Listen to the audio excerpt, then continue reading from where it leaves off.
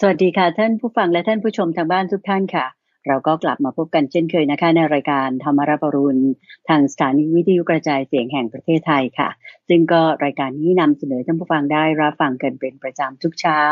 ตั้งแต่เปิดสถานีในเวลา 5:00 ถึง 6:00 น.นะคะ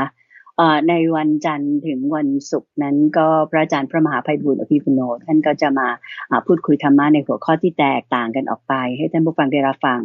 ส่วนการพบกันอย่างในวันนี้เช่นก็คือเป็นวันเสาร์วันอาทิตย์นั้นเนี่ยดิฉันก็จะได้มีโอกาสมาทำหน้าที่แทนท่านผู้ฟังทางบ้านในการที่จะสนทนาพูดคุยหรือว่าซักถามปัญหาที่ท่านผู้ฟังได้เขียนถามกันมาในรายการแทนท่านผู้ฟังกันนะคะเราพบกันในเช้าวันนี้เป็นเช้าของวันอาทิตย์ที่9พฤษภาคมปี2564นะคะเป็นวันแรม13ค่ำเดือน6ปีฉลูค่ะก็ไปกราบนมัสการพระอาจารย์พร้อมกันเลยดีไหมคะเราจะได้ฟังพระอาจารย์ตอบปัญหาทางด้านธรรมะที่ท่านผู้ฟังทางบ้านได้เขียนถามกันมาค่ะกราบนมัสการเจ้าค่ะพระอาจารย์เจ้าค่ะเจริญพรสาธุเจ้าค่ะในทุกวันอาทิตย์นั้นก็จะมาพบกับท่านผู้ชมแบบสบายๆในช่วงที่เรียกว่าตามใจท่านโดยปกติอย่างที่คุณเดินใจว่าตั้งแต่วันจันทร์ถึงวันศุกร์เนี่ยคือตามใจพระมหาไพบูลย์เจ้าค่ะ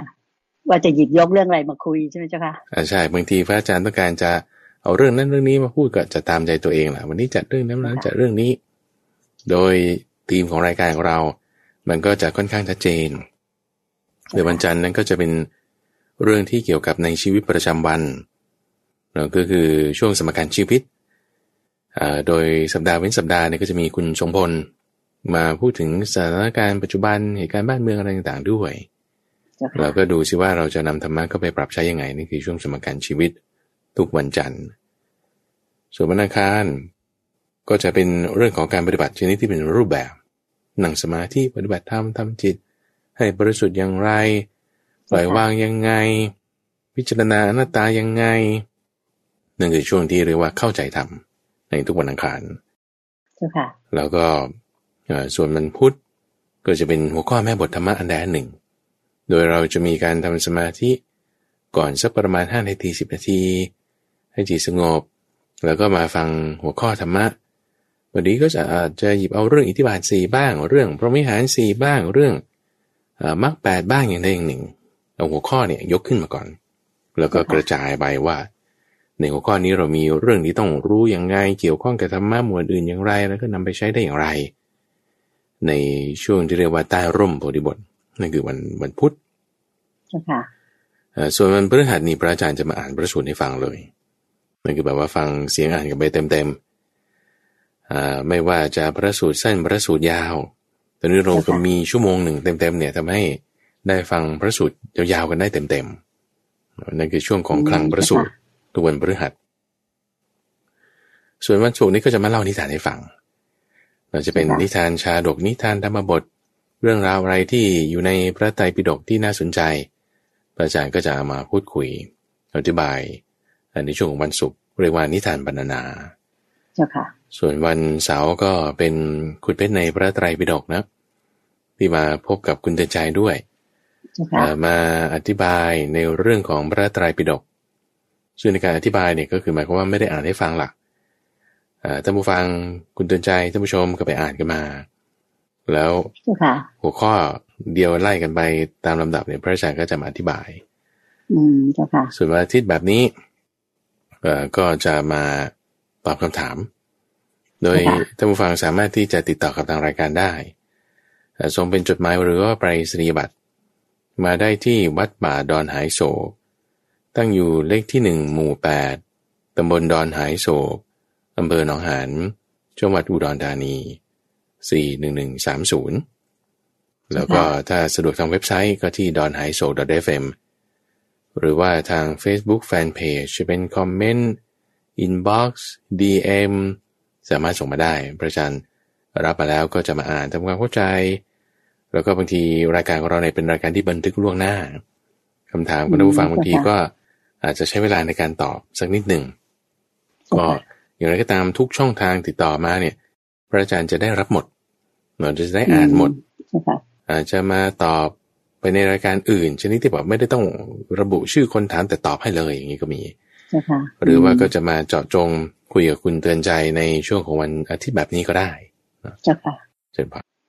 เจ้าค่ะก็เรามาเริ่มจดหมายหรือว่าคำถามแรกกันเลยดีไหมเจ้าค่ะพระอาจารย์เจ้าค่ะได้อันนี้ก็คำถามแรกนี่ก็จะเป็นคำถามที่โยมคิดว่าน่าสนใจทีเดียวเพราะว่าอาจจะเกิดขึ้นไปตรงกับชีวิตของท่านผู้ฟังท่านผู้ชมทางบ้านอีกหลายๆท่านทีเดียวคือท่านผู้ถามเนี่ยนะเจ้าค่ะได้กราบนมัสการเรียนถามมาดังนี้เจ้าค่ะพระอาจารย์ว่าท่านผู้ถามเนี่ยท่านได้เห็นชีวิตของคุณป้าคนหนึ่งซึ่งบอกว่าในรายการโทรทัศน์รายการหนึ่งนะเจ้าค่ะบอกว่าคุณป้าเนี่ยเป็นคนที่แบบมีชีวิตลำบากมากเลยเพราะว่าตัวท่านก็เป็นมะเร็งที่กระดูกสันหลังนะเจ้าค่ะแล้วยังแถมเป็นเบาหวานด้วยส่วนสามีก็เป็นมะเร็งที่ตับอย่างเงี้ยเจ้าค่ะคือทั้งคู่ป่วยคู่สามีภรรยาป่วยส่วนตัวคุณป้าเองเนี่ยนอกจากเป็นมะเร็งที่กระดูกสันหลังแล้วเนี่ยนะเจ้าค่ะก็ยังเป็นเบาหวานอีกด้วยและเพียงแค่มดมากัดเท่านั้นเองอ่ะก็ทำให้เป็นแผลลุกลามใหญ่โตไปถึงกับต้องตัดขาแล้วเวลาที่ทุกข์ทรมานมากกว่านั้นก็คือเวลาที่ไปฉีดยาหรืออะไรอย่างเงี้ยเจ้าค่ะก็จะร้อนไปหมดทั้งตัวจนกระทั่งต้องลงไปแช่ในตุ่มเพื่อให้มันคลายร้อนอย่างเงี้ยเจ้าค่ะเรียกว่าทนทุกข์ทรมานคือชีวิตก็ลำบากแถมว่าเป็นโรคภัยไข้เจ็บด้วยทั้งตัวเองทั้งสามีเนี่ยเจ้าค่ะผู้ถามก็เลยกราบนมัสการเรียนถามพระอาจารย์มาเจ้าค่ะว่าอย่างนี้เนี่ยการที่ชีวิตของท่านทุกข์ยากลำบากอย่างนี้เนี่ยเจ้าค่ะเป็นเพราะว่าท่านเนี่ยสร้างกรรมที่ไม่ดีไว้ใช่หรือไม่และนอกจากสร้างกรรมไม่ดีแล้วเนี่ยยังดูเหมือนว่าคุณป้าคนนี้ไม่เคยสะสมบุญอะไรมาเลยใช่หรือไม่เจ้าค่ะก็อยากจะกราบนมัสการเรียนถามมาว่าในชาติก่อนๆนั้นน่ะท่านคงจะทำบาปไว้มากใช่ไหมคือสร้างกรรมไม่ดีไว้แล้วพอมาในชาตินี้ชีวิตถึงได้เป็นแบบนี้ก็คือมาแล้วในชีวิตนี้ก็ยังไม่ได้สะสมบุญอีกเจ้าค่ะคำถามก็คือบอกว่าในเรื่องนี้เจ้าค่ะเกี่ยวกับเรื่องบุญเรื่องกรรมการสะสมกรรมแล้วก็มาชีวิตมาทนทุกข์ทรมานแบบนี้เนี่ยกับนมัสการเรียนถามว่าทางองค์สมเด็จพระสัมมาสัมพุทธเจ้าเนี่ยเคยได้แสดงธรรมเกี่ยวกับเรื่องของกรรมหรือว่าการกระทำที่ในชาติก่อนที่ผ่านมาแล้วเนี่ยหรือไม่อย่างไรจึงทำให้คนนี้ค่ะเกิดมาเนี่ยมีความทุกข์ทรมานคือมีโรคภัยไข้เจ็บเบียดเบียนมากมายอยากถามว่าพระพุทธองค์เคยจัดในเรื่องนี้ในเรื่องกรรมเรื่องโรคภัยไข้เจ็บอะไรต่างๆเนี่ยไว้บ้างหรือไม่เจ้าค่ะพระอาจารย์เจ้าค่ะนิมนต์เลยเจ้าค่ะถ้าถามว่าเป็นอันเนี้ยเป็นเพราะกรรมเก่าใช่หรือไม่ถ้าถามว่าใช่หรือไม่เนี่ยตอบได้เลยว่าไม่แน่อาจจะใช่อาจจะไม่ใช่เพราะว่าเหตุเกิดแห่งทุกขเวทนาอย่างใดอย่างหนึ่งกุณใจไม่ว่าจะโรคภัยไข้เจ็บหรือว่าแบบเหมือนที่เราพูดว่าคุณวันนี้ดวงสวยจริงๆเจอรถชนอย่างนี้เป็นต้นหรือว่าโหดวงสวยจริงๆไม่ได้ออกไปไหนแต่เป็นติดโควิดอย่างนี้เป็นต้นหรือว่าไม่ว่าเหตุการณ์อะไรที่เราบอกว่าสวยจริงๆจะสวยฉันจะต้องเป็นกรรมเก่าแน่ๆเลยมันไม่แน่ที่เราคิดว่าเป็นข้อกรรมนี้คือไม่แน่อย่าไปคิดอย่างนั้นอย่างเดียวคือถ้าเรามั่นใจปักใจเชื่อเลยว่าเป็นกรรมเก่าความคิดนั้นทิฏฐินั้นเนี่ยผิดก็จะเป็นมิจฉาทิฏฐิเพราะว่ามันไม่แน่เนี่ยหมายความว่าไงหมายความว่าคนเราจะได้รับทุกข์อย่างใดอย่างหนึ่งหรือสุขอย่างใดอย่างหนึ่งนะคุณใจมันเนื่องด้วย6เหตุปัจจัยคือจะแบ่งก็แบ่งได้4อย่างแหละคือ1กรรมเก่าเป็นไปได้เข้าใจไหม1เท่านั้นเองโอเคเป็นเพียงข้อหนึ่งเป็นเพียงข้อหนึ่งเป็นออปชั่นหนึ่งถูกไหมเจ้าค่ะถูกต้องเป็นเหตุปัจจัยหนึ่งเป็นไปได้หรือถ้าไม่ได้เป็นกรรมเก่าก็อาจจะเป็นเพราะการเตรียมตัวไม่สม่ำเสมอเช่นบางคนเป็นโรคภัยไข้เจ็บเนี่ยเพราะว่าในชาตินี้คุณไม่ได้ออกกำลังกายคุณกินจังก์ฟู้ดมากคุณกินอาหารที่มีสารพิษมากกินของดิบมากมันเกี่ยวกับอากาศด้วยเกี่ยวกับอาหารด้วยมันหลายอย่างเข้าใจไหมคุณกินพลาสติกเยอะคุณกินของที่มันมีพวกไอ้ที่สารก่อมะเร็งเยอะหรือเปล่าอะไรเงี้ยหรือสร้างเหตุปัจจัยอะไรที่จะทำให้สุขภาพเราไม่ดีหรือไม่อันนี้ก็เกี่ยวกับการเตรียมตัวไม่สม่ำเสมอก็เป็นไปได้ก็ใช่ไหมเป็นไปได้อันนี้อาจจะเป็นสาเหตุหนึ่งใช่ไหมเจ้าค่ะพระอาจารย์เจ้าค่ะเป็นไปได้ใช่นี่ข้อที่2ถัดมาในข้อที่3ก็อาจจะเป็นเพราะว่าผู้อื่นกระทำให้เช่นถูกใส่ยาพิษไหมหรือว่าถูกเขาทำร้ายหรือถูกเขาทุบตีเป็นไปได้ผู้อื่นอาจจะช่วยเหลือเลยให้ได้สุขเวทนานี้ก็ได้คืออย่างข้อ2ที่ว่าการเตรียมตัวสม่ำเสมอเนี่ยเช่นว่าบางทีคุณมีการวางแผนมาเรียบร้อยคุณก็เกิดความสุขได้เป็นไปได้โดยที่ไม่ได้เกี่ยวกับกรรมเก่าเลยว่าคุณทำกรรมดีอะไรมาคุณจึงเกิดความสุข ก็อาจจะเป็นการเตรียมตัวของเราที่มันดีก็ได้ หรือมีผู้อื่นกระทำให้เช่นเจ้านายช่วยเหลือหรือบางทีเกิดคนอื่นเขาทำร้ายเป็นไปได้หรือเกี่ยวกับเรื่องสุขภาพของเราเองน้ำดีระบบในร่างกายของเราก็เป็นไปได้สุขทุกข์มันมีบางทีเพราะจาก4สาเหตุนี้รวมๆกันนะแบ่งได้เป็น4หมวดทีนี้อย่างไรก็ตามถ้าเผื่อว่าเกิดจากเหตุอันไหนเราก็ต้องไปแก้ตรงเหตุอันนั้นเข้าใจไหมคือถ้าเกิดจากเหตุเกี่ยวกับเรื่องอาหารการบริโภคชีวิตความเป็นอยู่คุณก็ต้องไปแก้ตรงนั้นถ้าเกิดจากเรื่องการคุณก็ต้องไปแก้ตรงนั้นถ้าเกิดจากเรื่องผู้อื่นคุณก็ต้องไปแก้ตรงนั้นถ้าเกิดจากเหตุแห่งสุขภาพของตัวเองคุณก็ต้องไปแก้ตรงนั้นคือการกระทำของเราเนี่ยเดี๋ยวต้องเข้าใจก่อนว่าสุขทุกข์เนี่ยไม่ใช่ว่าโอ้ยฉันไม่ต้องการทุกข์ฉันจะเอาแต่สุขคุณเข้าใจผิดความคิดเนี่ยผิดเป็นมิจฉาทิฏฐิคุณเข้าใจสุขทุกข์ไม่ถูกโอเคนะสุขกับทุกข์เนี่ยคุณต้องทำความเข้าใจว่าบางทีก็สุขบางทีก็ทุกข์อันนี้ก็ธรรมดาโอเคทีนี้พอคนทุกข์มากๆขนาดว่าต้องตัดขาเป็นมะเร็งโอ้แบบน่าสมเพชมากทำไมฉันต้องเกิดกับฉันคือทุกข์มากๆเนี่ยนะก็เลยทำไมโอ้ยไม่รู้ว่ามันจะไปเกิดจากอะไรก็เลยไปโทษคือมันก็ต้องมีคนที่โทษสักคนใดคนหนึ่งแล้วคนที่จะไม่พูดมากแล้วก็คือกรรมเก่านั่นแหละเขาจะไม่พูดอะไรมากเพราะมันผ่านมาแล้วเราไปแก้ไขอะไรไม่ได้เข้าใจไหมก็เลยมักจะพูดว่าโอ้เนี่ยกรรมเก่คือซึ่งมันผิดไงก็ถ้าเราจะคิดว่าอันนี้เหตุเดียวเนี่ยอันนี้เป็นมิจฉาทิฏฐิเราจะคิดไม่ถูกทำไมถึงว่าอย่างนั้นเพราะว่าถ้าเราเข้าใจเพียงแค่ว่าเหตุจากกรรมเก่าอย่างเดียวเนี่ยจิตเราเนี่ยจะไม่น้อมไปในการที่จะทำอะไรคุณเนี่ยจะเข้าใจไหมสมมติว่าก็ชาติที่แล้วคุณทำอันนี้ไว้ชาตินี้ฉันก็เลยเป็นอย่างนี้แล้วคุณจะทำอะไรโอ้ยแล้วคุณกลับไปชาติที่แล้วแล้วคุณจะแก้ได้เหรอคุณก็แก้ไม่ได้จิตเนี่ยมันลึกๆเนี่ยมันก็จะน้อมไปในการที่ไม่ได้ทำสิ่งที่ควรทำไม่ได้ละสิ่งที่ควรละใช่ไหมพอเราไม่ได้ทำสิ่งที่ควรทำไม่ได้ละสิ่งที่ควรละมันคือมันก็แก้ไม่ได้ไงมันก็แก้ไม่ได้ไม่ได้แก้ถูกจุดเพราะเราก็ฟาดไปอย่างเดียวว่าต้องเป็นเพราะอันนั้นอย่างเงี้ยมันก็จะผิดนี่ก็เลยไม่แก้ไขอะไรเพราะคิดว่าแก้ไม่ได้ใช่เพราะฉะนั้นเราทำยังไงคุณก็ต้องไปหาหมอเขาแนะนำทำยังไงเราก็ทำไป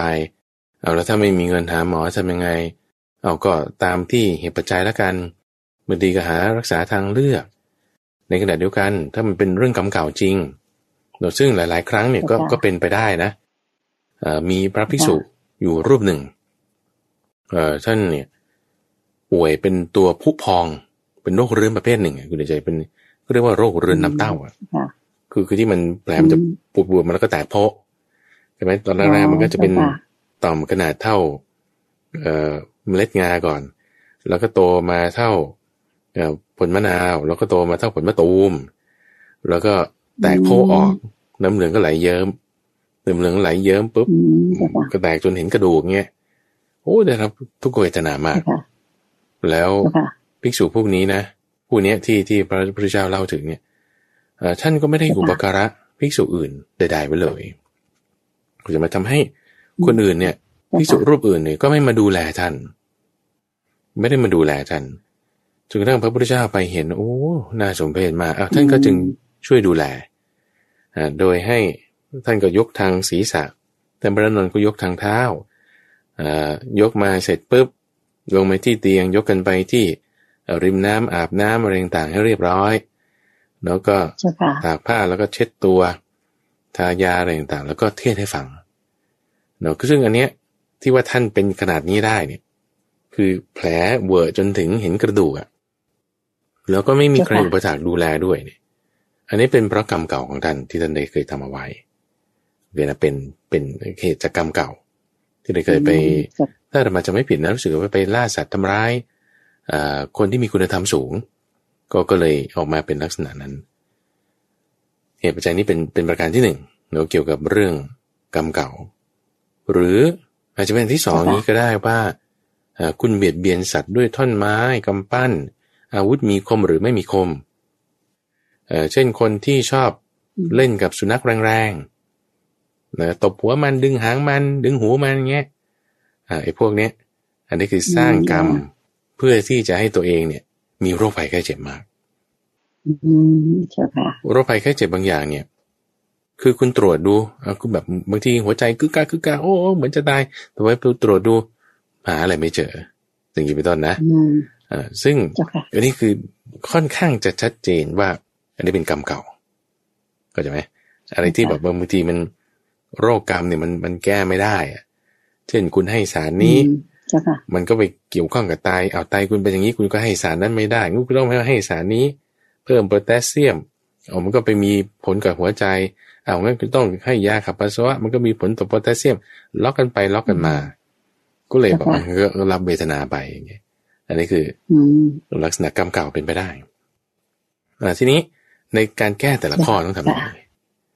คือหมายความว่าไม่ใช่ว่าไม่แก้หรอกคือท่านเปรียบเทียบไว้อย่างนี้นะคุณใจบอกว่าเหมือนกับเกลือก้อนหนึ่งเกลือก้อนหนึ่งถ้าเราผสมลงไปในน้ำแก้วหนึ่งลงไปในน้ำแก้วหนึ่งใส่เกลือก้อนหนึ่งลงไปตึ้งแล้วชงแล้วชิมดูกินโอ้มันจะเค็มเกิดไหมเพราะว่าน้ำมันแค่แก้วเดียวแต่ถ้าว่าเราเอาเกลือก้อนเท่ากันแต่ว่าแทนที่เขาเนี่ยจะไปใส่ในน้ำแก้วหนึ่งใช่ไหมเอาเกลือก้อนเท่ากันเนี่ยไปใส่ในแม่น้ำคงคาแม่น้ำโขงหรือแม่น้ำเจ้าพระยาโอ้ความเค็มมันจะเป็นยังไงคุณเดชว่าไม่มีแล้วเจ้าค่ะมันจะน้ำมันเยอะกว่าน้ำมันเยอะกว่าไม่มีแทบไม่มีความเค็มเลยนั่นแหละถูกไหมเจ้าค่ะเพราะว่าความที่น้ำมันเยอะเหมือนอันนี้ประมาณนี้หมายถึงอะไรหมายถึงถ้าเคสของกรรมเก่าเนาะเกลือเนี่ยหมายถึงกรรมที่เราทำไว้ไม่ดีกรรมไม่ดีจะทำไว้ไม่ว่าจะรังแกสัตว์ด่าพระหรือว่าทำกรรมชั่วอะไรสักอย่างใดอย่างหนึ่งที่มันจะมีเหตุให้เกิดผลเป็นความไม่สบายตัวเป็นโรคภัยไข้เจ็บทีนี้นี่คือเกลือโอเคนะทีนี้คุณเอาไปละลายน้ำแล้วความเค็มเนี่ยคือผลของเกลือนั้นเพราะฉะนั้นผลของเกลือนั้นทีนี้เค็มมากเค็มน้อยก็อยู่ที่ว่าน้ำมันน้อยหรือน้ำมันมากเช่นเดียวกันว่าคุณทำกรรมไม่ดีคือทุกคนมันทำกรรมดีและทำกรรมไม่ดีมาทั้งทุกคนทั้งนั้นใช่ไหมทีนี้ในการทำเนี่ยมันจะได้รับผลมากหรือได้รับผลน้อยมันก็อยู่ที่ว่าเรามีความดีน้อยหรือมีความดีมากคือไม่ใช่ว่ามันจะแก้กันนะ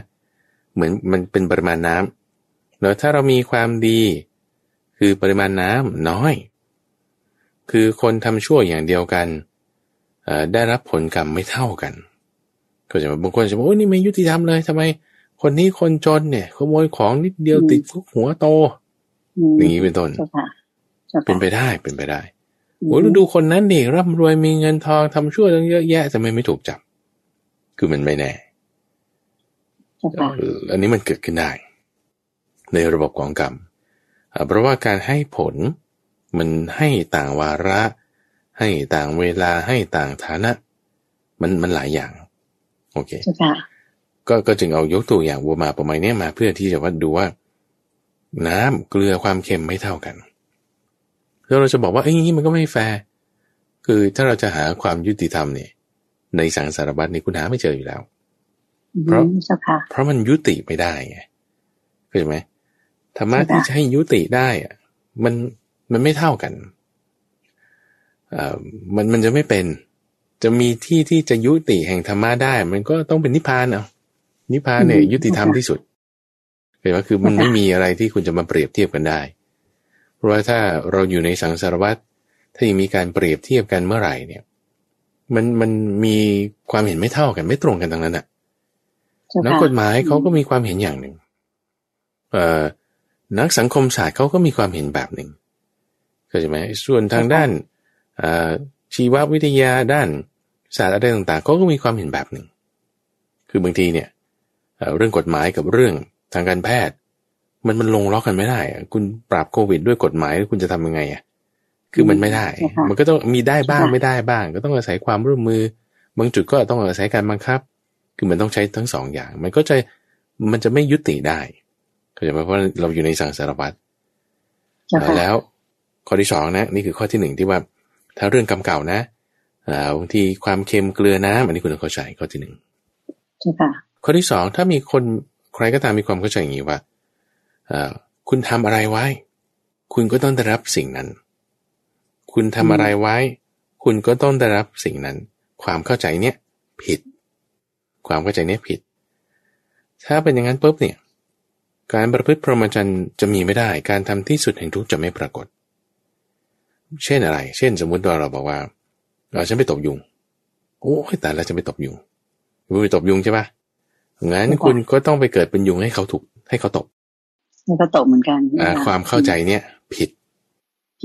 ผิดโอเคแล้วหรือว่าคุณไปขโมยของเขาชาติต่อไปคุณก็ต้องถูกเขาขโมยของความเข้าใจเนี้ยผิดความเข้าใจผิดแล้วความเข้าใจที่ถูกคืออะไรความเข้าใจที่ถูกคือคุณทำกรรมอะไรไว้คุณจะได้รับผลอย่างนั้น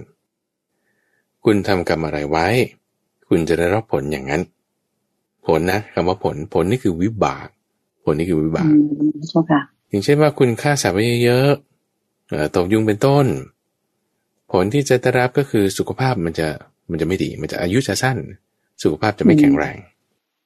เจ้าค่ะแล้วก็อันนี้คืออย่างเบาๆถ้าแบบหนักๆก็ไปตกนรกอันนี้คือผลที่จะได้รับจากการทำอันนั้นซึ่งผลเนี่ยมันก็ต้องมาเกี่ยวข้องกันกับว่าคุณเอาเกลือไปละลายน้ำมันเค็มหรือมันจางกูอยู่ที่ว่าน้ำมันมากหรือมันน้อยคนที่มีบุญน้อยๆทำกรรมนิดเดียวเนี่ยคือบางคนเนี่ย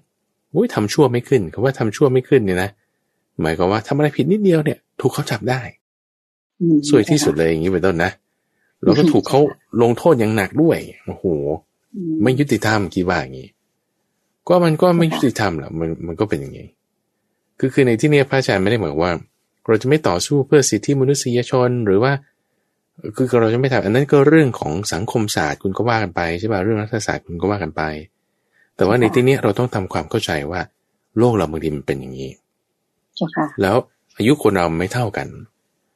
ถ้าเราจะบอกว่าคนสมัยนี้อายุประมาณ100 ปีเข้าใจไหมเพราะว่าอาหารอากาศมันเป็นแบบนี้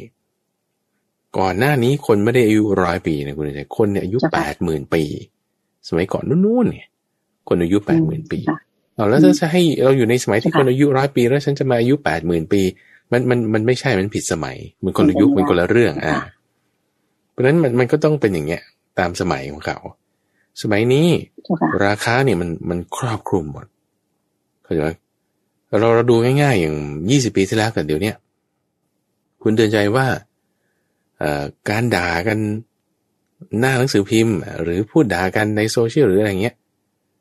หรือคนที่นุ่งน้อยห่มน้อยอะไรที่มันจะกระตุ้นราคะคำพูดอะไรที่มันจะกระตุ้นโทสะเนี่ยเปรียบเทียบกับ20 ปีที่แล้วกับวันนี้เนี่ยนะอันไหนมากกว่าคุณต่างกันลิบลับเจ้าค่ะสมัยนี้เยอะมากแล้วก็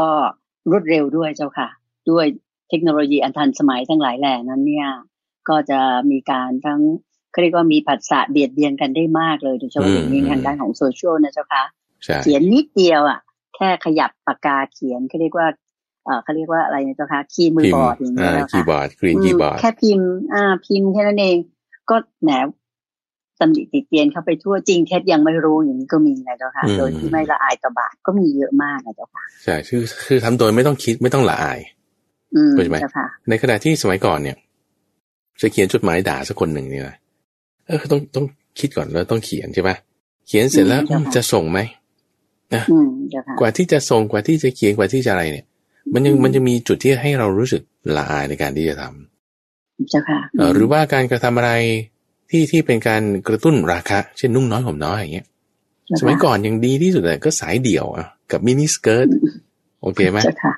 โอ้เดี๋ยวนี้มันไปไกลกว่าสายเดี่ยวแนวขวางอย่างเงี้ยมันไม่ใช่สายเดี่ยวแนวตั้ง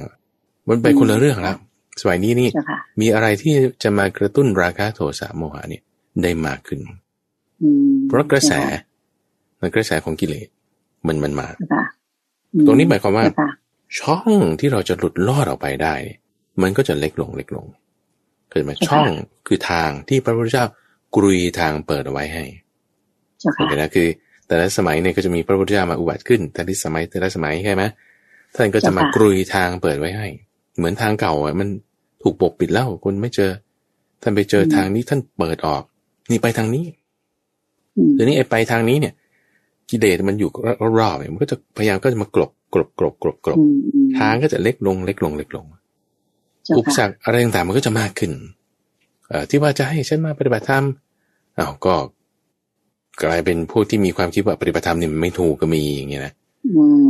ที่จะให้เกิดศรัทธาพวกที่มีศรัทธาเปลี่ยนแปลงไปเป็นแบบอื่นก็จะมีโรคภัยไข้เจ็บก็มากขึ้นเหตุปัจจัยที่จะทำให้เราไม่ได้เห็นธรรมก็มีมากขึ้นเจ้าค่ะกระแสมันมาเงี้ยช่องก็เล็กลงเจ้าค่ะเพราะฉะนั้นตอนเนี้ยแล้วเราจะทำยังไงเรามีโอกาสอยู่เราต้องรีบเราพลาดโอกาสมาตั้งแต่ตอนที่ว่าพระพุทธเจ้าอุบัติขึ้นแล้วตอนนั้นเราไม่ได้ไปเกิดสมัยนั้นไม่รู้ไปอยู่ที่ไหนอาจจะไปอยู่ในนรกก็ได้ตอนนี้คำสอนยังมีอยู่เรามาเกิดแล้วเนี่ย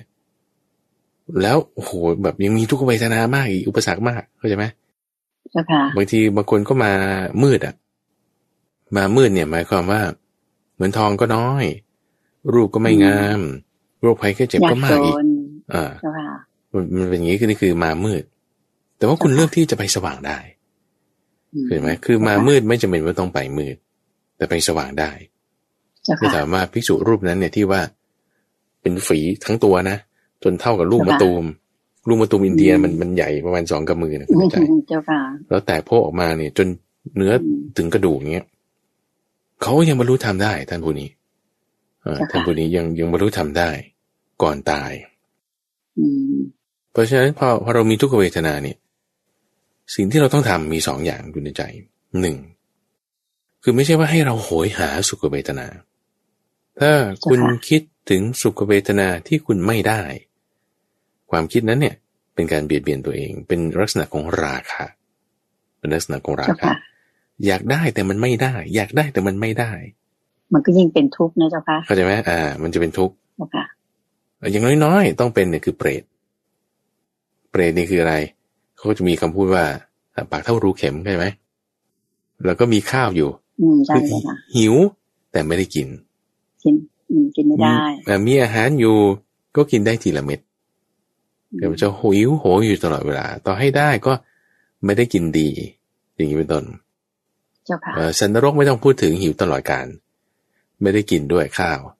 มีน้ำจากนั้นในที่ขังไว้อยู่ในรอยเท้าซึ่งน้ำนี่ก็เป็นน้ำด่างๆไม่ได้เป็นน้ำดีๆอร่อยๆก็จะไปในเทือกนั้นถ้าเราตั้งจิตแบบนี้เพราะฉะนั้นเราอย่าไปโหยหาว่าฉันต้องหายคือมันไม่แน่หายก็ถ้ามีเหตุปัจจัยแห่งการหายมันก็หายได้ถ้ามีเหตุปัจจัยแห่งการหายมันไม่มีมันก็เป็นต่ออันละ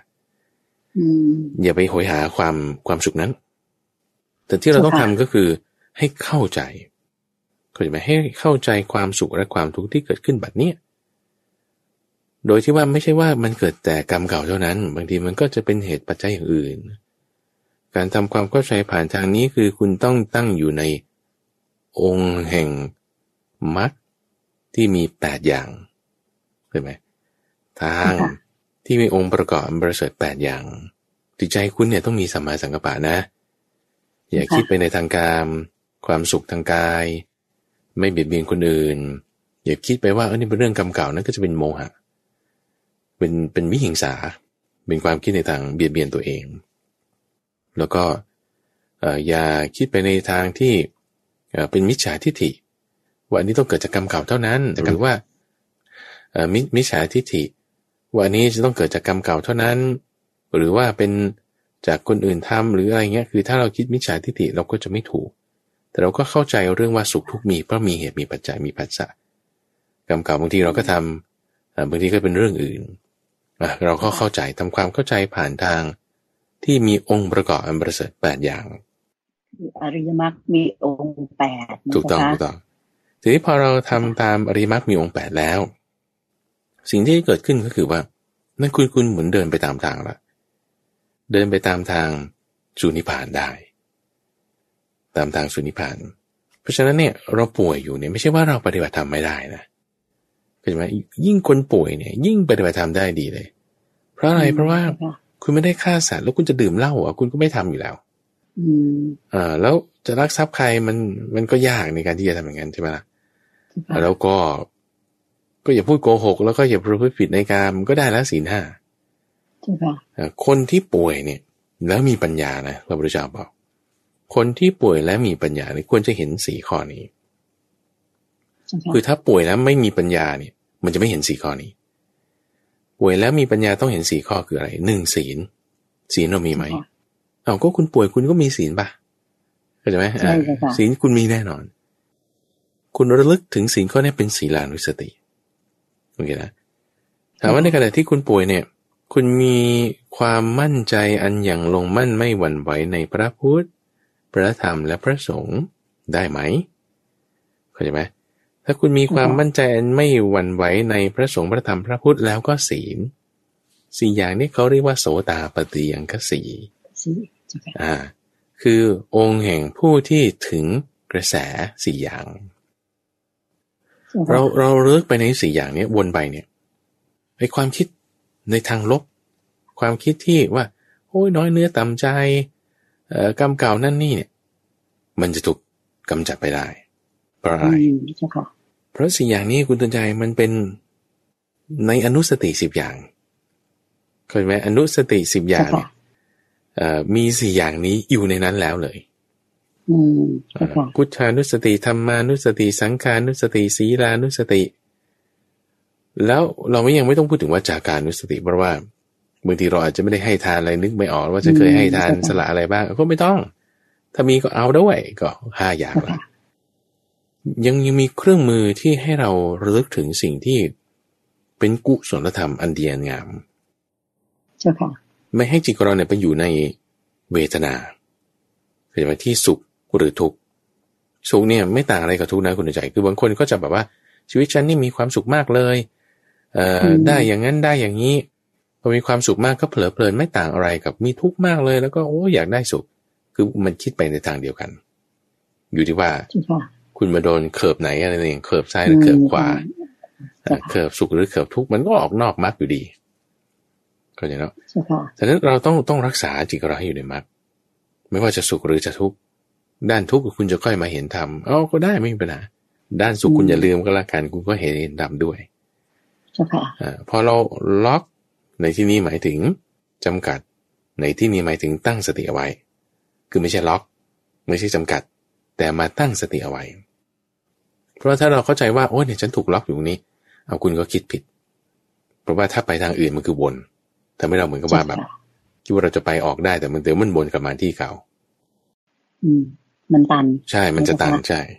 แต่เราเนี่ยให้ตั้งอยู่ตรงนี้เสร็จปุ๊บเราไปตามทางนี้มรรค8นี่ในขณะที่เรามีทุกเวทนาอยู่นี่แหละแล้วก็มีโสตาปัฏฐิยคสีเนี่ยแหละคนฉลาดนะแล้วป่วยเนี่ยคุณตั้งไว้ในโสตาปัฏฐิยคสีผลที่จะเกิดขึ้นคุณใจก็คือว่าพอเราเวทนามากขึ้นไปแล้วเราเห็นด้วยโสตาปัฏฐิยคสีด้วยศรัทธาที่เราตั้งมั่นด้วยมรรค8ที่เราเจริญปุ๊บเนี่ยมันจะเห็นทุกข์ได้ทันทีเป็นในทุกเวทนาที่เรามีคือนี่โอกาสมาจริงๆแล้วว่าเราจะเห็นทุกข์ได้ทันทีในทุกเวทนาที่เรามีว่ามีทุกข์แล้วเนี่ยเห็นทุกข์แล้วเห็นอะไรคุณเดินใจเห็นธรรมเห็นทุกข์ก็จะเห็นธรรมไงเข้าใจไหมทีนี้ไม่ใช่ว่าทุกคนที่เห็นทุกข์จะเห็นธรรมได้แต่คนที่เห็นทุกข์แล้วจะเห็นธรรมได้ก็ต่อเมื่อคุณมีโสตาปัฏฐิยคสีคุณต้องมีศรัทธามีศรัทธาในพระพุทธพระธรรมพระสงฆ์และมีศีลถูกต้องเพราะว่าศรัทธาเนี่ยมีทุกข์คือหมายถึงว่าทุกข์เนี่ยมีศรัทธาเป็นที่เข้าไปตั้งอาศัยคุณจะมีศรัทธาได้คุณก็เห็นทุกข์ประกอบกับศรัทธาปึ้งคุณจะเห็นธรรมะได้เจ้าค่ะโอกาสอยู่เฉพาะหน้าเพราะนั้นเราเข้าใจให้ถูกพอเราเข้าใจให้ถูกเสร็จปุ๊บด้วยโสตาปัฏฐิยคสีด้วยศรัทธาที่เรามีเต็มที่ปุ๊บภาษาอะไรต่างๆที่เรามีเนี่ยระบ่มตรงนี้จะเป็นกระบวนการบ่มอินทรีย์ซึ่งมันจะบ่มได้เร็วมากเหมือนคุณซื้อแก๊สมาบ่มเลยเพราะอะไรเพราะทุกเวทนาอยู่ต่อหน้าเราแล้วบ่มได้รวดเร็วเลยตรงนั้นบ่มอินทรีย์พอแก่กล้าปุ๊บเนี่ยจะเกิดการบรรลุธรรมได้อันนี้เป็นหลักธรรมที่สำคัญเลยนะเพราะฉะนั้นเนี่ยในกรณีของท่านผู้ถามมาก็สามารถเอาข้อมูลนี้ไปให้ท่านผู้ที่ป่วยอยู่ได้ฟังแล้วเราฟังธรรมะไปเรื่อยๆเราก็มีศีลนี่นาเรารึกถึงพระพุทธพระธรรมพระสงฆ์4อย่างนี้ประกอบกันเราปัญญาเกิดโส ทุกขเวทนานั้นเนี่ยจะเป็นตัวที่ทำให้เราบรรลุธรรมะได้นั่นเองเจ้าค่ะเจ้าค่ะสาธุเจ้าค่ะก็อันนั้นก็เป็นคำตอบที่ให้กับท่านผู้ถามท่านแรกนะเจ้าค่ะคำถามต่อไปเจ้าค่ะจะเป็นเรื่องเกี่ยวกับทางธรรมะเราโดยตรงที่ถามมานะเจ้าค่ะบอกว่าปัญจุปาทานขันธ์คืออะไรเจ้าค่ะเหมือนหรือแตกต่างจากอุปทานอย่างไรแล้วก็เป็นตัวเดียวหรืออันเดียวกับที่เราเรียกว่าอุปทานขันธ์ห้าใช่หรือไม่เจ้าค่ะพระอาจารย์เจ้าค่ะโอเคนี่คือยกบาลีมาทั้งแท่งเลยนะคือปัญจุปาทานขันธ์ใช่ไหมก็เราต้องขอแปลให้เป็นภาษาไทยนิดหนึ่งขันธ์นี่คือขันธะหมายถึงกองเพราะขันธ์นี่ไม่ใช่หมายถึงขันพลาสติกอาบน้ำเดี๋ยวนี้เด็กรุ่นใหม่ก็อาจจะไม่รู้จักนะเพราะรู้จักแต่ฝักบัวจะไม่รู้จักขันธ์ขันธ์ตามห้องน้ำสาธารณะบางทีก็หายด้วยก็เลยจะไม่รู้จักขันธ์รู้จักแต่ที่ฉีดแล้วก็รู้จักแต่ฝักบัวไม่ใช่มันมีอยู่ขันธ์เนี่ยขันธ์ทองขันธ์เงินขันธ์พลาสติกมีหมดนั่นไม่ใช่เรากำลังพูดถึงขันธะที่หมายถึงกองหมายถึงกองหมายถึงกลุ่มก้อนเช่นเราบอกว่ามนุษย์นี่เป็นสัตว์สังคมเป็นกลุ่มก้อนหรือฝูงหรือก้อนก็ได้เช่นฝูงหมาป่าฝูงนกใช้คำว่าขันธ์นี้ได้เลยของอะไรที่กองอยู่ด้วยกันเช่นอุปกรณ์ไฟฟ้ากองอยู่กองนั้นอันนี้คุณใช้ขันธ์ได้เลยหรือว่าอันนี้เป็นกองไม้คุณใช้ขันธ์ได้เลยคือคำนี้เลยนะโอเคทีนี้ขันธ์นี่ก็คือกองละแล้วก็ปัญจุหมายถึงห้าคือมีกองอยู่5กองมีกองอยู่5กองไอ้กอง5กองนี่มันอะไรเข้าใจไหมก็คือถึงใช้คำสั้นๆว่าขันธ์5คือกอง5อย่างกอง5อย่างนี้มีอะไรก็จะใช้คำว่ารูปเวทนาสัญญาสังขารและวิญญาณอันนี้คือขันธ์5ที่เรามักจะได้ยินกันคำว่าขันธ์5คือก้อนนี้เจ้าค่ะ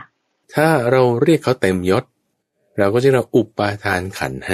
5อุปาทานขันธ์5นี่ภาษาบาลีนะแล้วถ้าแปลเป็นภาษาไทยให้เข้าใจความหมายเราก็จะต้องพูดถึงว่ากองคือขันธ์ใช่ไหมอันเป็นที่ตั้งแห่งความยึดถือคืออุปทานเนี่ย5อย่างกองคือขันธ์อันเป็นที่ตั้งแห่งความยึดถือ5อย่างได้แก่อะไรรูปกองรูปนี่มันมีอะไรธาตุ4ดินน้ำไฟลมของแข็งของเหลวก๊าซมีคุณสมบัติเปลี่ยนแปลงได้ตามสภาพความร้อนความหนาวเปลี่ยนอุณหภูมิจากน้ำแข็งก็กลายเป็นน้ำธรรมดาได้อย่างนี้นะไอ้พวกนี้กองรวมกันจับหมวดหมู่กองรวมกันเรียกว่ากองรูปเนี่ยเป็นฐานที่ตั้งแห่งความยึดถือได้ก็จึงเรียกว่าอุปาทานขันธ์คือรูปโอเคส่วนกองความรู้สึกเอาความรู้สึกสุขบ้างความรู้สึกทุกข์บ้างความรู้สึกที่ไม่ได้จะบอกได้ว่าสุขหรือทุกข์บ้างที่เกิดขึ้นทางตาหูจมูกลิ้นกายใจภายในภายนอกหยาบละเอียดเอามากองกันรวมกองหนึ่งเราเรียกว่ากองเวทนาโอเคนะกองเวทนาซึ่งไอ้กองเวทนาเนี่ยมันก็เป็นที่ตั้งแห่งความยึดถือได้เหมือนกันเราก็จึงเรียกมันว่าอุปาทานขันธ์คือเวทนาโอเคนะตะกี้คืออุปทานกันคือรูปใช่ไหมต่อมาคืออุปทานกันคือเวทนาคือความรู้สึกนั่นเองสุขบ้างทุกบ้างอย่างที่ว่าต่อมาอีกก็คือกองที่เป็นความหมายรู้ก็เรียกว่าสัญญาหมายรู้อะไรได้บ้างเอาหมายรู้ว่านี่เรียกว่าสีแดงอันนี้เรียกว่าสีเหลืองนั่นเรียกว่าสีตุ่นๆนั่นเรียกว่าสีขาวไอ้ความหมายรู้ชื่อของเขาถ้าเป็นภาษาอังกฤษก็เรียก white ถ้าเป็นภาษาจีนก็เรียก red อย่างนี้ต้นแล้วแต่ว่าคุณจะเรียกภาษาอะไรก็ต่างกันไปใช่ไหมนั่นแหละคือสัญญาเอามากองรวมกันรสชาติอาหารนี้เราเรียกว่าเปรี้ยวเค็มความรู้สึกนี้เราเรียกว่ารักความรู้สึกนี้เรียกว่าเกลียดอย่างนี้เป็นต้นชื่อของมันเนี่ยคือสัญญาเอาความหมายรู้เอากองรวมกันตรงนี้เรียกว่ากองสัญญาเอาทีนี้ไอ้กองสัญญาเนี่ยมันเป็นที่ตั้งแห่งความยึดถือได้เขาก็จึงเรียกว่ากองสัญญาอันเป็นที่ตั้งแห่งความยึดถือเข้าใจไหมสัญญาอันเป็นที่ตั้งแห่งความยึดถือกองอันเป็นที่ตั้งแห่งความยึดถือคือสัญญานี่ข้อที่3แต่ไม่คือสังขารนี่หมายถึงการปรุงแต่งคือสังขารเนี่ยจะมีหลายนัยยะเช่น การปรุงแต่งทางกายวาจาใจสังขาร3อย่างก็ได้การปรุงแต่งทางตาหูจมูกลิ้นกายใจก็ได้นี่ก็6อย่างหรือว่าการปรุงแต่งให้สำเร็จรูปเช่นเราปรุงแต่งรูปให้สำเร็จรูปโดยความเป็นรูปนี่ก็เรียกว่าสังขารเช่นคุณเอาพลาสติกมาปุ๊บปั๊บปุ๊บปั๊บปุ๊บแปลงปุ๊บเป็นปากกาอย่างนี้เป็นต้นคุณเอาเหล็กมากุ๊กก้ากุ๊กก้าออกมาเป็นรถยนต์เป็นต้นการปรุงแต่งเหล็กคือรูปแต่ว่าเหล็กนี่เป็นรูปอย่างหนึ่งให้สำเร็จรูปโดยความเป็นรถยนต์การปรุงแต่งนั้นน่ะเรียกว่าสังขารโอเคการปรุงแต่งนั้นน่ะสังขารเนี่ยดีไซน์ก็ตามไม่ว่าจะเป็นอดีตอนาคตปัจจุบันไกลใกล้หยาบละเอียดทั้งหมดเนี่ยมันเป็นที่ตั้งแห่งความยึดถือได้เขาก็จึงเรียกว่าขันธ์คือกองเนี่ยอันเป็นที่ตั้งแห่งความยึดถือคือสังขารแต่มาอีกข้อที่5ก็คือวิญญาณวิญญาณก็คือความรับรู้หรือว่าความรู้แจ้งนะครับว่ารู้แจ้งหรือรับรู้เช่นเรารับรู้เสียงได้เรารับรู้กลิ่นได้เรารับรู้รสได้ว่ารสมันเป็นอย่างนี้รสเค็มรสเปรี้ยวแต่ชื่อเค็มชื่อเปรี้ยวเนี่ยไปอยู่ในสัญญานะแต่การที่เรารับรู้ได้นั่นคือสัญญาคือความหมายรู้แต่ความที่เรารับรู้ได้นั่นน่ะคือวิญญาณเรื่องขั้นตอนมันก็จะเป็นอย่างนี้ว่ามีลิ้นก่อนแล้วก็มีรสรวมกันปึ้งจะเกิดวิญญาณใช่ไหม3อย่างรวมกันเกิดภาษาแล้วก็จะเกิดสัญญาตามมาสัญญาคือความหมายรู้สัญญาเป็น3อย่างเป็นภาษาปุ๊บเราก็จะรู้อ๋อนี่มันเปรี้ยวคุณก็จึงตั้งชื่อมันเปรี้ยวไอ้ชื่อเปรี้ยวเค็มเนี่ยมาทีหลังจากการรับรู้คือวิญญาณประมาณนี้นะประมาณนี้คืออธิบายชื่อมันก่อนไอ้วิญญาณเนี่ยทำไมนะมันก็เป็นที่ตั้งแห่งความยึดถือได้เขาก็จึงเรียกว่าไอ้กองวิญญาณเนี่ยตาหูจมูกลิ้นกายใจวิญญาณทางตาวิญญาณทางหูก็เรียกว่าจักษุวิญญาณจนถึงวิญญาณทางใจคือมโนวิญญาณต่างก็เป็นที่ตั้งแห่งความยึดถือได้แล้วเป็นที่ตั้งแห่งความยึดถือได้เขาจึงเรียกว่ากองแห่งวิญญาณอันเป็นที่ตั้งแห่งความยึดถือ5อย่างคือวิญญาณรูปเวทนาสัญญาสังขารวิญญาณเจ้าค่ะคำถามว่าท่านผู้ถามในที่นี้ก็คือว่าแล้วอุปทานขันธ์5มันเป็นอันเดียวกับอุปทานไหมเข้าใจไหมขันธ์5กับอุปทานเป็นอันเดียวกันไหมนี่คือคำถามเจ้าค่ะอันนี้มีคนถามมาแล้วตั้งแต่ในสมัยพระพุทธเจ้าท่านตอบไปแล้วว่าเป็นคนละอย่างกันเป็นคนละอย่างกันเป็นคนละอย่างกันนะเจ้าค่ะอุปทานก็อันหนึ่งขันธ์5ก็อย่างหนึ่งเจ้าค่ะโอเคอุปทานก็อย่างหนึ่งขันธ์5ก็อย่างหนึ่งอุปทานคืออะไรนะความยึดถือขันธ์5คืออะไรนะรูปเวทนาสัญญาสังขารวิญญาณแต่ว่านะอุปทานเนี่ยมันจะไม่ไปเกิดที่ไหนนอกจากในขันธ์5เท่านั้นเข้าใจไหมอุปทานจะไม่ไปเกิดในที่ไหนนอกจากในขันธ์5เท่านั้นแล้วมันมีที่ไหนอีกที่มันไม่ใช่ขันธ์5มันก็ไม่มีที่ไหนแล้วนอกจากขันธ์5มันก็คือขันธ์5นั่นแหละคือทุกอย่างในโลกคุณเดินใจมันเป็นขันธ์5หมดทุกอย่างในโลกแว่นตาเลยมันเป็นรูปมันก็เป็นนามคือไอ้ขันธ์5มันก็ไม่รูปกับนามไงนามรูปมันก็อยู่ในเนี่ยเพราะฉะนั้นทุกอย่างที่เราชี้มือไปเนี่ยความคิดนึกก็เป็นสัญญาสังขารเรื่องอนาคตก็เป็นสังขารสัญญาคนนั้นก็เป็นรูปคือมันเป็นขันธ์5หมดเข้าใจไหมมันเป็นขันธ์5หมดมันจึงเป็นที่ตั้งแห่งความยึดถือได้หมดสังขารหมายถึงว่าไอ้ความยึดถือเนี่ยมันซึ่งคืบคลายไม่ได้หมดแน่นอนเลยอันนี้มันไปได้หมดเพราะฉะนั้นที่ถามว่าขันธ์5กับอุปทานเนี่ยเป็นอย่างเดียวกันหรือคนละอย่างคือตอบว่าคนละอย่างแต่เวลามันจะเกิดมันไม่เกิดที่อื่นหรอกไอ้อุปทานมันต้องเกิดในขันธ์5เพราะฉะนั้นเนี่ยถ้าเราเจอขันธ์5ตรงไหนมันก็มีอุปทานนั่นแหละอยู่ตรงนั้นได้ทันทีเราก็จะเจอมันด้วยกันทีนี้ตรงนี้แหละที่เป็นเงื่อนไขที่สำคัญที่ท่านให้เห็นความแตกต่างเพราะว่าทุกอย่างเคสเมื่อคำถามแรกใช่ไหมคุณดวงใจที่ตามเรื่องโรคไปก็เจ็บนี่เราบอกว่าโอ้นี่ทุกข์มากเลยทุกข์มากเลยทุกข์มากแล้วทำไงงั้นทำลายขันธ์5นี้ซะทำลายขันธ์5นี้ซะเพื่อที่ว่าจะได้ไม่ต้องทุกข์มันให้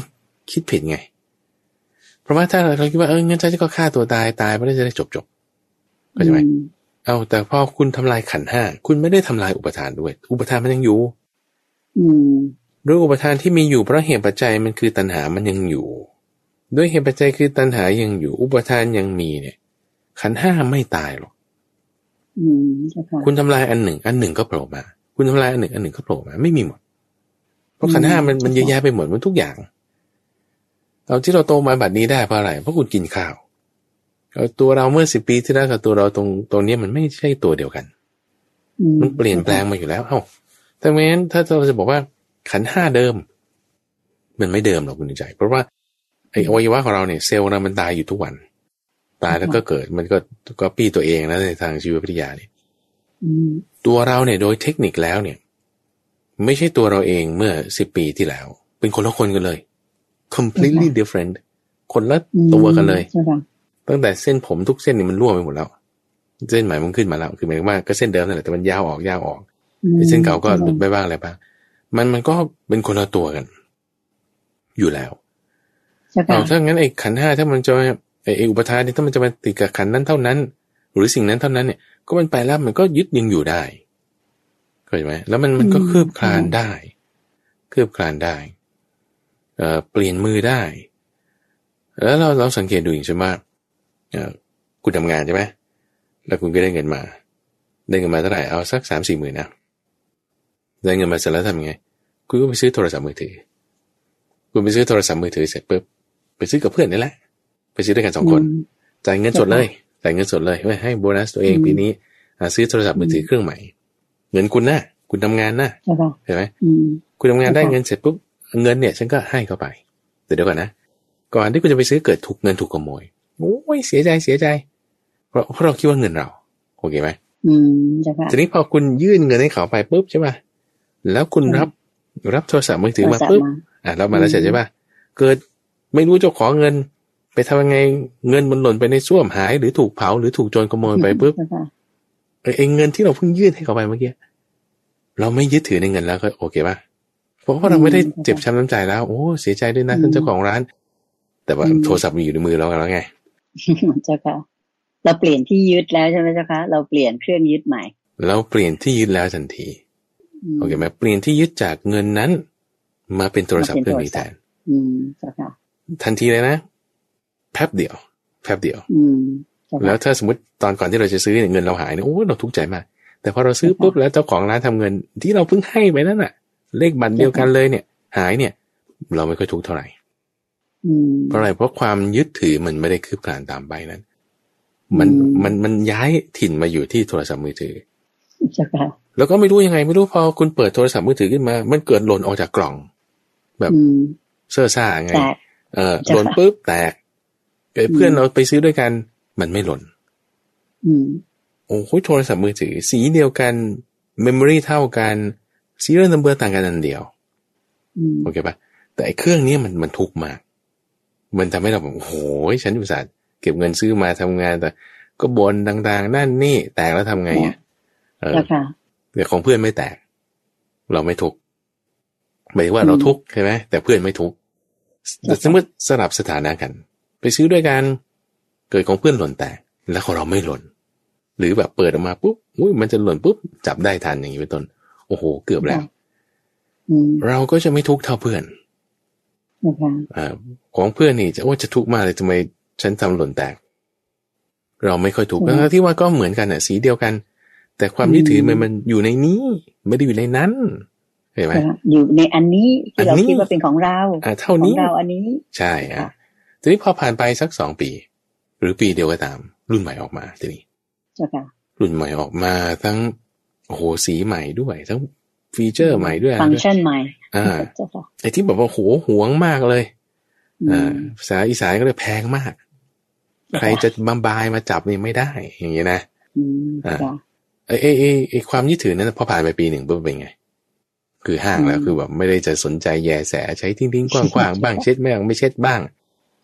มันก็ไปอยากเครื่องใหม่อีกอย่างเงี้ยนี่คือความยึดถือคือมันไม่ได้อยู่ที่ตัวนั้นคือถ้าเราพยายามจะไปทำลายโทรศัพท์มือถือทำลายเงินนั่นแก้ผิดจุดเราจะไปทำลายตัวเราเพื่อที่ว่าจะให้ตัวเราเนี่ยมันพ้นจากความทุกข์สักทีคุณแก้ผิดจุดเราต้องมาแก้ที่ความยึดถือเข้าใจไหมคือเหมือนกาวมันติดอยู่กับจิตเราเนี่ย ติดอยู่กับทุกข์นี่ด้วยกาวข้อนี้คืออุปทานคือความยึดถือมันติดกันเราไม่ได้ไปทำลาย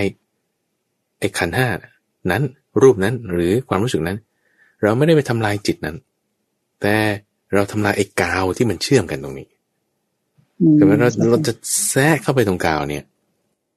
คุณต้องมีใช้เครื่องแทรกเข้าไปที่ต้องคมนั่นคือปัญญาแล้วเวลาแทรกเข้าไปคมมันก็ต้องมีแรงส่งเข้าไปด้วยนั่นต้องเป็นสมาธิแล้วเวลาแทรกเข้าไปคมด้วย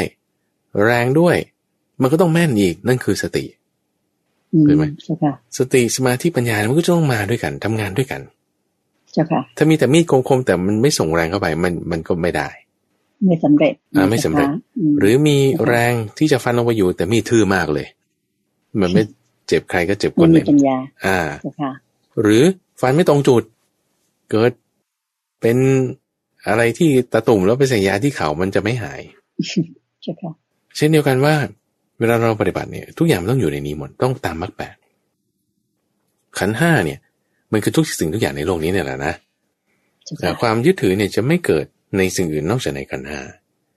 เพราะฉะนั้นเราจะให้ความยึดถือมันดับไปได้เนี่ยคุณก็ต้องปฏิบัติตามทางที่มีองค์ประกอบอันประเสริฐ8อย่างคือมรรค8เจ้าค่ะพอคุณปฏิบัติตามทางที่มีองค์ประกอบอันประเสริฐ8อย่างคือมรรค8ปัญญาคุณจะมีแน่นอนเพราะในนั้นมีสมาธิ